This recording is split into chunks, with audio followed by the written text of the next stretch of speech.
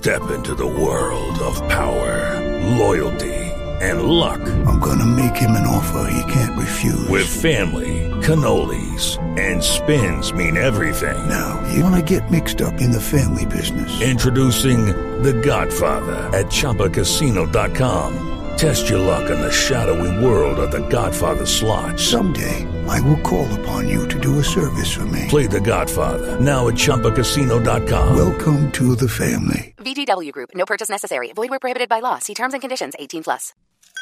Now, the Three Martini Lunch with Greg Corombos and Jim Garrity.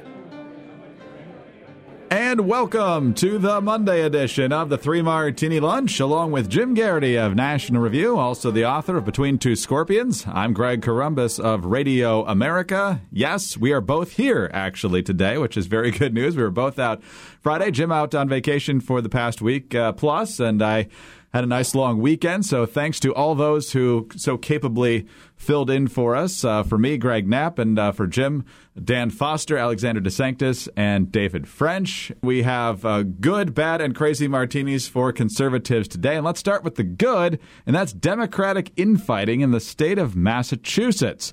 Longtime Massachusetts politician Ed Markey, he's 73 years old, first elected to the House of Representatives back in the mid-'70s. Then, after John Kerry left the Senate to become Secretary of State in the second term of the Obama administration, Ed Markey ended up winning that race to be the Massachusetts senator. But he's up again here in 2020. And he should have a fairly easy time of it. But now some restless Democrats in that state want a Kennedy in that seat instead, specifically Democratic Congressman Joseph Kennedy III. Politico has the story. A mysterious July telephone poll that tested Congressman Kennedy against Markey in a head-to-head contest first sparked speculation about the young congressman's intentions. Then came the formation of a grassroots group that aims to draft Kennedy into the race. The Jump In Joe group, formed by members of Kennedy's Boston Pride Parade Committee, launched a website, a Facebook group, and a petition earlier this week. In less than a week, the Facebook group to draft Kennedy swelled to nearly 600 members. The petition has 160 signatures, so it's not really that huge. This is not about the incumbent. It's not about Senator Markey. We admire his public service over the past 43 years, said Jamie Hogue, one of the people who launched the group. This is about Joe Kennedy and why we think he would be the best fit for the U.S. Senate. Now, for his part here, Kennedy says as long as the seat's not open, he's going to plan on running for re-election to the House. But the big upset back in 2018 of Ayanna Pressley over longtime Democratic Congressman Michael Capuano has young Democrats thinking this is their time to strike. So, Jim, what do you make of this? Yeah, I mean, first of all, kind of obvious lesson that if you are a member of the House of Representatives and you don't want to run for the U.S. Senate, you know how you stop the allegedly totally unconnected to you and your campaign and your allies' effort to draft you to run for the Senate? Wow. You say, I don't want to run for the Senate. And maybe even I will not run for the Senate. For some strange reason, Joe Kennedy doesn't say that. I have no intention, all kinds of everything short of, well, I'm not going to do it. And then, well, if it's seat opened up, hint, hint, nudge, nudge, who will rid me of this meddlesome priest? Towards Ed Markey. Look, I have no particular love for Ed Markey. I do think there's a little bit of sympathy for a guy who, God help me, because way back when in the Mesozoic era of the early Bush years, one of the papers I wrote for at a wire service was called States News Service, and it wrote one of the client papers was the Boston Globe. Which required me to talk to members of the, at that time, I believe almost the entire time, the entirely Democratic House delegation from the state of Massachusetts, the Jim McGoverns of the world, et cetera. Generally nice enough guys when you need to get quotes from them, but by and large, they're all down the line liberals. There were like 10 members of Congress, and they were 10 frustrated guys who desperately wanted to run for the Senate someday. But for a really long time, one senator was Ted Kennedy, and the other senator was John Kerry. And both of them are extremely high profile. Both of them had big funding. There was no way you were ever going to successfully launch a successful primary challenge against either one of them. You just had to wait for one of them to either retire, get elected president, or die. And that's ultimately what happened in the case of Senator Ted Kennedy. And then, later on, John Kerry moved on to become Secretary of State. History is full of examples of members of the Kennedy family deciding they want to run for office, and the entire political world shoving people out of the way to get them what they want. Do you know what a member of the Kennedy family has to do, Greg, in order to get elected to the U.S. House in either the state of Massachusetts or Rhode Island? What? Say that they want it, and that's pretty much it. The Massachusetts the story of how Patrick Kennedy, the son of Ted Kennedy, got elected to the U.S. House was a fascinating example of a guy who had been doing a fine job, hadn't irked any chunk of the party off, and been doing a fine job. No scandals, no problems. Patrick Kennedy decided he wanted to be a House member, and the state party and the Kennedy family just started mobilizing. And it was just watching a steamroller. It was watching Godzilla take on Bambi. Just absolutely fascinating to watch, the way that, and it was all based on Kennedy family. Remember John F. Kennedy? Remember where you were November 22nd, 1963? Remember RFK? Remember Ted Kennedy's speech, "The dream will never die"? It was all based on this. Don't you love the Kennedys? Well, we found another one. So don't you want to elect this guy there or something? Ed Markey may have the same thing going. Now, here's the thing. At a time of great populist moment, this is not the moment, Greg, to argue it's time to bring back America's royal family. It is not the moment to say that Joe Kennedy should now become the next a 38-year-old, by the way, a guy who just but beyond that, what could Joe Kennedy III? What has he done in the House that anyone can mention other than the response to the State of the Union? I can't think of a thing. Sure.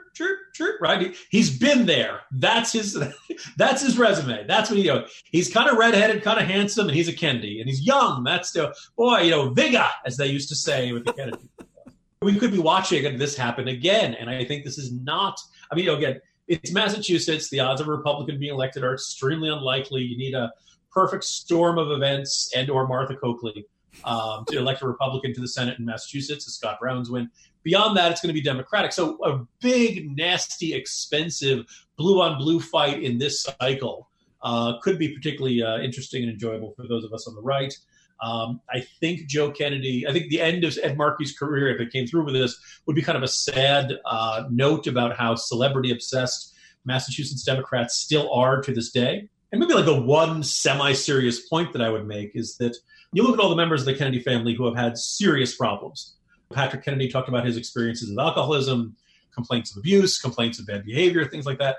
A lot of this comes with the pressure of being Kennedy. If we would just leave the Kennedys alone and let them go off and, you want to be a teacher, go be a teacher. You want to go be a car salesman, be a car salesman. This idea that the Kennedys are called, they always call it a public service. And what it means is being elected to something, I think drives them to, puts great deal of pressure and stress on them that they really don't need to do. Trust us, Kennedy family. We're not clamoring for more of your offspring to clog the halls of Congress. Bad enough that one of your idiot cousins is out spreading anti-vaccine conspiracy theories and stuff like that. So Kennedys, go away. If they don't, then I think the idea of the Massachusetts Democratic Party's singular obsession with this family will actually not redound well to their benefit, I suspect, in this era. All right, well, let's talk about some more good news, and that's 4Patriots, where you can find them at 4patriots.com/martini and find all the great deals, including getting a free solar panel with the purchase of the Patriot Power Generator 2000X. As we always say with 4Patriots, you need to be prepared because you just don't know when the power is going to go out. The Patriot Power Generator 2000X, worth its weight in gold because it has double the capacity and is expandable so you can run all the big appliances like your fridge, your freezer, and medical devices. Comes with 12 outlets, including 4 AC, plus 2 USB-C outlets that can charge your phone 20 times faster than a regular plug. Never needs gas thanks to that solar panel. Fume-free, silent, and safe. 100% satisfaction guaranteed.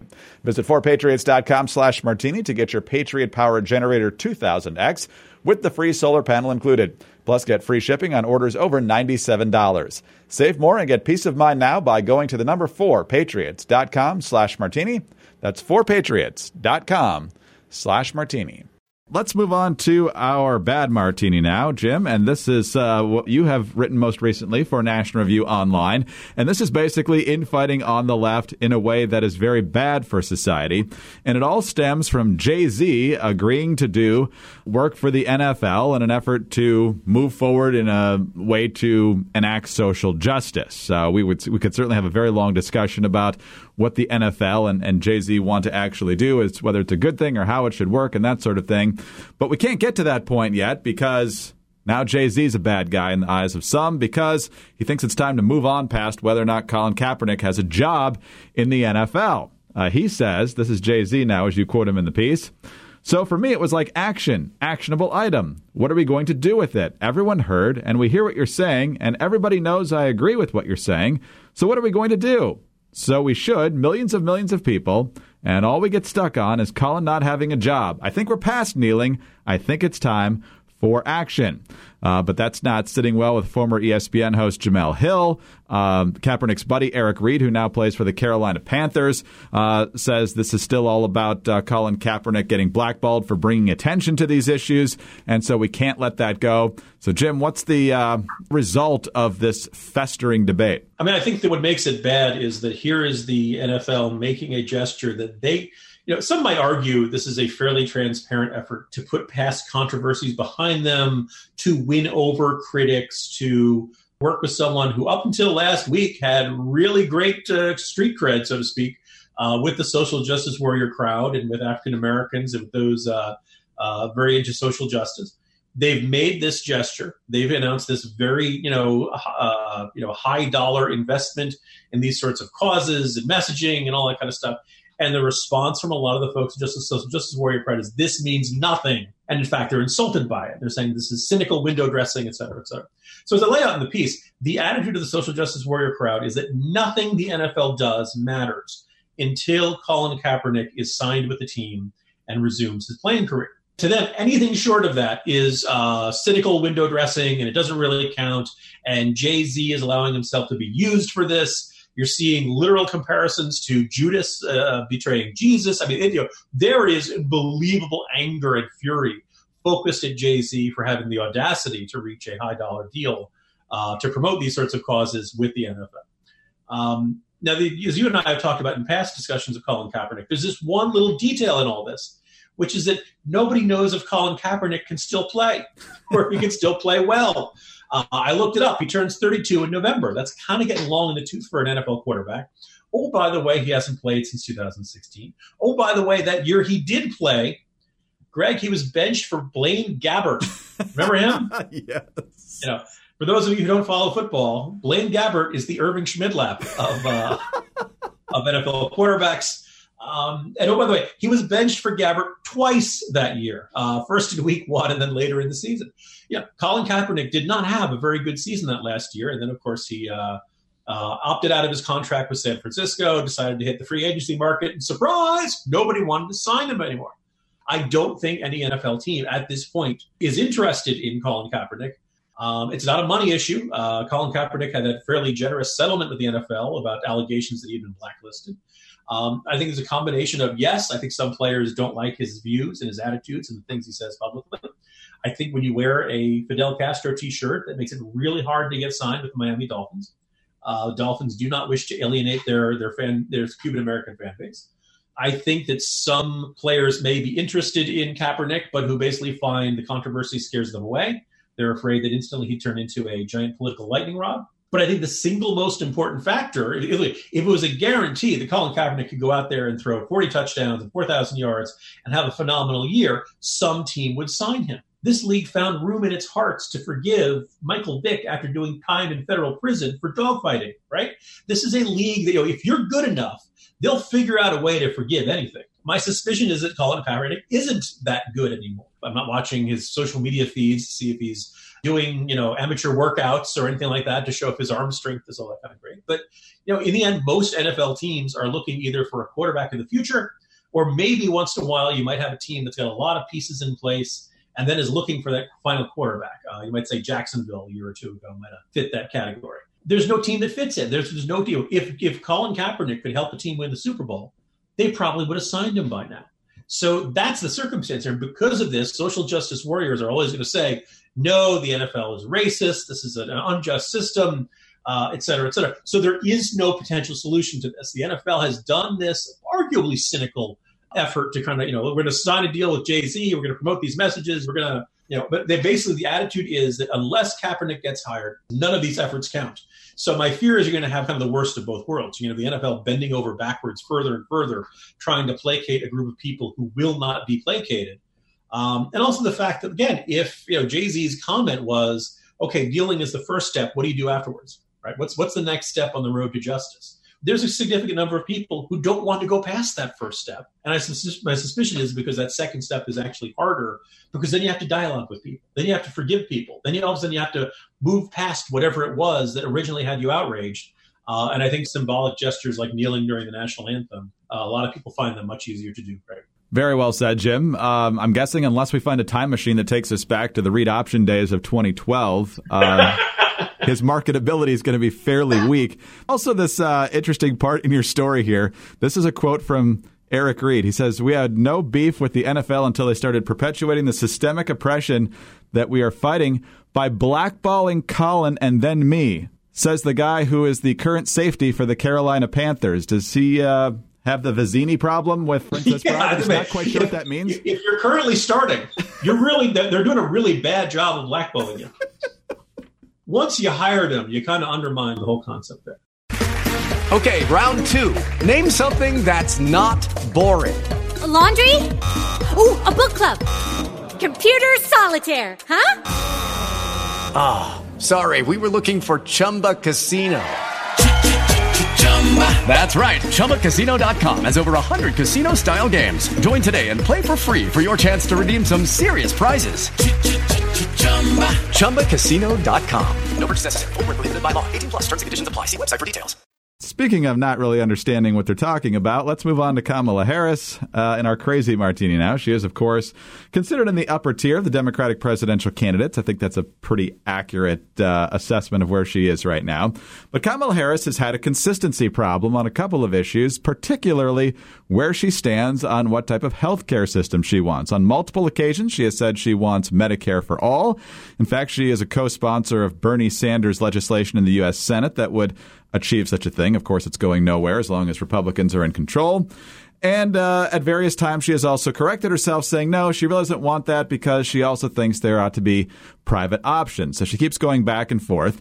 And then she was at this really Tony fundraiser out in the Hamptons over the weekend. And Bloomberg has the story.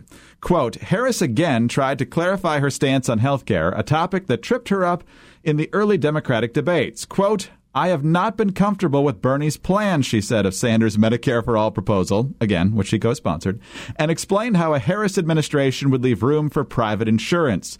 Now, the geniuses at Bloomberg did not actually spend time telling us what she said in terms of leaving room for private insurance. But, Jim, she's still not quite sure what she wants to do here, but she's managed to carve out yet another position. Yeah, look, nobody's interested in that part, Greg. What car Steve Madden drove as he pulled up to the party is a much more important part of the story. Is this Vogue? Anyway,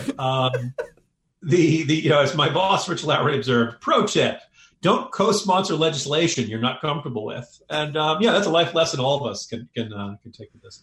The fact that she's kind of shifting on her position on healthcare yet again indicates something. I think it's been increasingly clear with this, that it's kind of not worth spending that much time arguing against or dissecting a particular policy proposal from Kamala Harris, because once it becomes a problem, she will abandon it and flee in the other direction and say, I never really wanted to support that anywhere in the first place. Kamala Harris is a candidate of principle, and that principle is that she should be the nominee and she should be the next president. Details like policy be damned. If it wasn't clear before, now I think it's extremely clear. I'd like to see, at least at the next debate or some other interview, Kamala Harris get asked, look, if you're not comfortable with the Bernie plan, why are you co-sponsoring it? And just to watch her kind of stammer, she'll probably accuse the questioner of racism or something like that. Kamala Harris has not been in the Senate for a terribly long time. She's been a DA. She's been the California Attorney General. She's a woman of the left. She knows the general direction in which she wants to move the country. But all the policy stuff and all the really complicated details, she's not down into the weeds and all that. I think, in fact, people added up her numbers, and the Bernie Sanders campaign was like, this is, unicorns and rainbow stuff. And when Bernie Sanders people are saying you have an unrealistic proposal, that your numbers can't add up, that's when you really have a trouble, when Bernie Sanders looks like the fiscally conservative one. That's where Kamala Harris is. I think this is one of the things that has held her back, that in the end she will say or do whatever it takes to win the vote of win the applause and win the vote of the audience that's in front of her. And then later on, she'll be in front of a different audience and she'll completely contradict that. She doesn't really flip-flop. I think none of this stuff really matters to her to the extent that to the point of like, well, I'm going to plant my flag. This is my position. I realize some people may not like this particular policy proposal, but this is what I believe in. I'm going to stick by it. I think she ultimately will flip wherever she needs to go. The fact that she's basically saying, running far away from legislation she co-sponsored does create, I think, a new level of flip-floppiness, if that's a word, Greg, in Kamala Harris. It is now. If it wasn't before, it is. Flip-floppiness. We need a flip-floppiness factor, a little thermometer or something that goes up or down to measure it. That's right. Even John Kerry's out there somewhere going, man, make up your mind. Be consistent, for good's sake. Wouldn't it work, Greg? Wouldn't it work?